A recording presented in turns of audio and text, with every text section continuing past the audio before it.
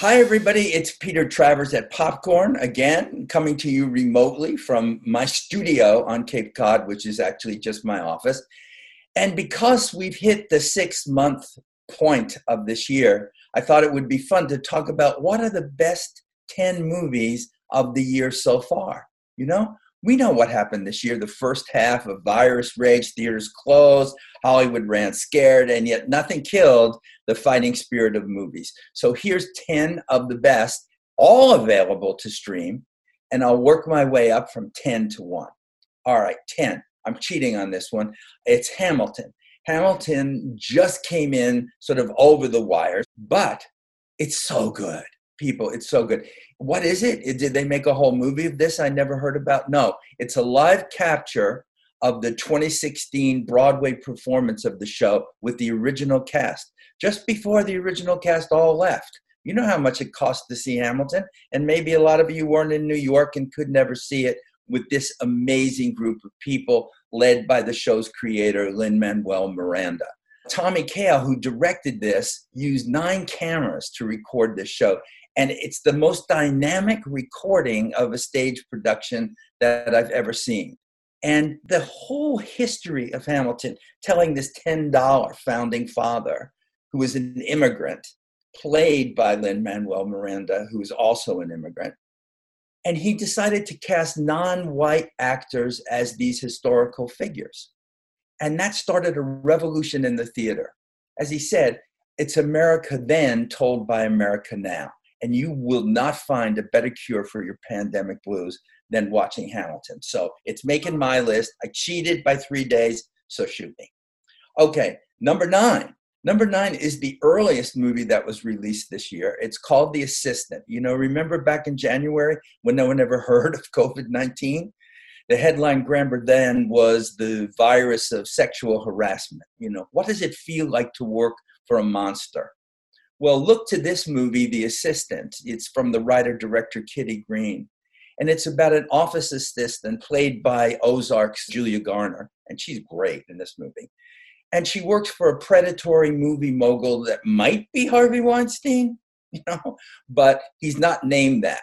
It's meant to stand in for any employer who uses his position to intimidate or harass. And as she struggles to survive one day under the thumb of this toxic boss and the whole office hierarchy that lets him get away with it, Kitty Green indicts a broken world that we all know too well, and she does it in microcosm. Okay, number 8. I'm going to call this one Onward, because it is called Onward. Pixar gave us this kind of frisky animated tale of 2 elf brothers. Tom Holland and Chris Pratt are both terrific doing the voices. And they bond over trying to bring their late father back to life for a single day, to just have this idea of having this one moment with him. Onward is a Pixar movie, and most of the greatness of Pixar works best is when they use the modern machinery of animation to evoke kind of the eternal wonder of being human. You'll laugh, you'll cry. What more do you want from a movie, right? Number 7 is Bad Education. It's about a New York public school superintendent who helped embezzle more than $11 million from the school system. And playing this part, which is certainly not like Wolverine, is Hugh Jackman giving what I think is the performance of his career. I mean, he is really that good. And how does he play one guy who has a genuine dedication to the kids in the schools that he teaches? How does this jibe with his own self-deception as a closeted gay man with an addiction to Botox and a sex life that he pays for through grand larceny? Well, the director, Corey Finley, uses satire. It's kind of a woundingly funny movie. And Jackman is so good that he makes us all complicit in how easy it might be for any of us to get caught up in something to make that easy buck. Amazingly timely movie. All right. Number 6. Number 6 is First Cow.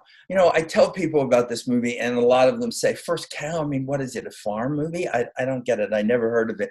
You know, a lot of the best movies that came out in the first 6 months are movies you never heard of. They're indie. But, you know, we live in this pandemic time where we can have access to these. Like I said at the start, they're available to stream now. So don't brush off this because you think it's just a story of two men in a cab. It's actually a masterwork from Kelly Reichardt. And this one is set in Oregon during the 1820s in the gold rush. And it's just about a cook named Cookie, which I love, played by John Magaro, and a runaway Chinese immigrant played by Ryan Lee, and their fight for survival. Well, their crime and their deliverance from that crime comes in the form of a cow whose milk they steal to make cakes that become a hit on the wild frontier. And what Kelly Reichardt does is that she takes on the toxic roots of capitalism and the healing effects of friendship. Profound? I think so. And Reichardt is a true cinema poet. So give this one a chance if you can. All right, we're moving on now to number 5, which is The Vast of Night. And ever since this movie had such an impact at the Slamdance Film Festival earlier this year, and then in Toronto, it became a hit because Andrew Patterson is a new director with a real talent. And he has no money to make this movie, and yet his imagination takes over. It's a chump change budget. But it's a take on that kind of, I see something in the sky genre, set in the 1950s in New Mexico. And it's about the paranoia that we all feel today, too, because we're living with this whole virus thing. And it kind of says, who says that a teenage radio DJ and a switchboard operator, played by Sierra McCormick, who says they can't save the world from these aliens and this flying saucer? And getting lost in the vastness of this night would be a highlight in any year. Okay, so now we're on to number 4. Number 4 is The King of Staten Island. Did you know that Saturday Night Live favorite Pete Davidson had a firefighter father who died on 9/11? We think of Pete Davidson as always being this happy-go-lucky kind of guy who plays those skits on Saturday Night Live. But in fact, Pete was just 7 when his father died when tragedy struck. Well, with the help of the director, Judd Apatow, who also helped Davidson write the script, he uses his own story to play himself as a kind of 20-something train wreck. The story is basically his life in Staten Island. He's still living, as he is. He's living at home with his mom. And Marissa Tomei plays his mom in the movie, who's a nurse like his real mom. But the difference is, this movie isn't about Pete pursuing a career in comedy. He wants to be a tattoo artist. But it's something artistic. It's something that he wants to do. Look, it's challenging, really challenging, to build a kind of funhouse movie that's so filled with grief and depression. But Davidson shows real subtle acting chops in this movie, and he shapes his life into something funny and touching. So you might look at this and say, I don't know. It's not. It is silly. It is a little crude sometimes, but it really gets you, it gets you right here. All right, number 3. What is number 3? It is called, try to say this, Never, Rarely, Sometimes, Always, which is a questionnaire that this young girl trying to get an abortion because she lives in a small town in Pennsylvania where she can't do that without getting her parents' permission. So she and her friend take a train and they go to New York. I have to say again, this woman is played by Sydney Flanagan. And when she takes that trip on that train with her cousin, and she's played by Talia Ryder, who's also terrific, she faces a bunch of harrowing obstacles. It's not an issue movie. It's much more of a personal movie because the director, writer, Eliza Hittman, wants to get close to what people feel when this kind of thing happens. And we can feel her nerve endings as she's going through this kind of questionnaire about people saying, everything you do, how often do you do it? Never, rarely, sometimes, always. This is an emotional powerhouse of a movie. So, it's not going to make you laugh very much, but it's going to hit you and it's going to stay in your dreams. All right, now we're coming to, yes, we are. Is it coming to number 2 and number 1? Which of these movies are going to be, I think, big deals at the Academy Awards this year? Well, they're not this year, they're next year, because the Academy Awards usually in February. Well, now they're in April, so we have to wait. But listen, these two deserve it. Number 2 is The Invisible Man. This is the movie in which Elizabeth Moss raises the bar on the 1897 H.G. Wells classic by bringing in right into the scary here and now. The director, Leigh Whannell, who does horror movies, he makes the smart and a really timely decision to shift the focus from the invisible man to the woman who has been abused by this man and who is now, because he's an optics engineer, invented an invisibility cloak that will allow him, when the rest of the world thinks he's dead, to return and abuse and harass his girlfriend that is so well played by Elizabeth Moss. It's the year's best performance by an actress. And it's a contemporary work of socially conscious horror. Who knew? I thought this was just going to be another remake of something we'd seen 1,000 times before. No, it's about an invisible woman who is not going to stay invisible anymore. All right, drum roll, please, everybody. What do I think was the number one best picture of 2020 at halftime? And I don't even have the slightest hesitation to say that that is Spike Lee's The Five Bloods. I mean, it needs more than a drum roll.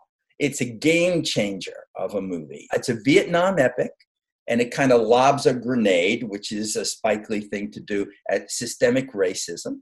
And it speaks to Black history from slavery to George Floyd. It's not contemporary because the 4 Vietnam vets that are called the Bloods, they're going back to the battlefield where they were before to find the body of the 5th Blood, who was played by Chadwick Boseman in flashbacks, to find his remains and to give him a burial at Arlington, but also to find a treasure that they buried there. It's illegal, they shouldn't have it, but they're going to find it.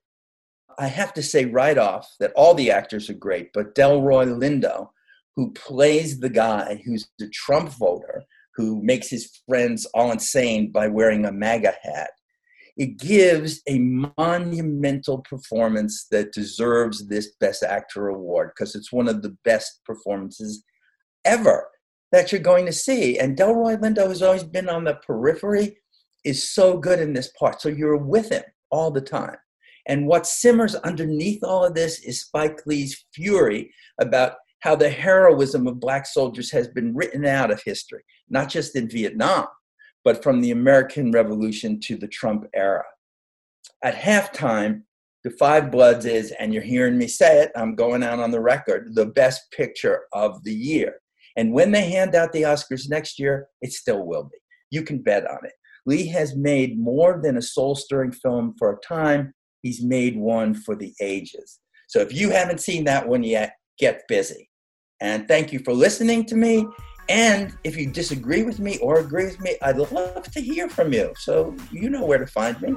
And no matter what happens in this pandemic, we can still watch and talk about movies here on Popcorn. Thank you so very much. Bye-bye.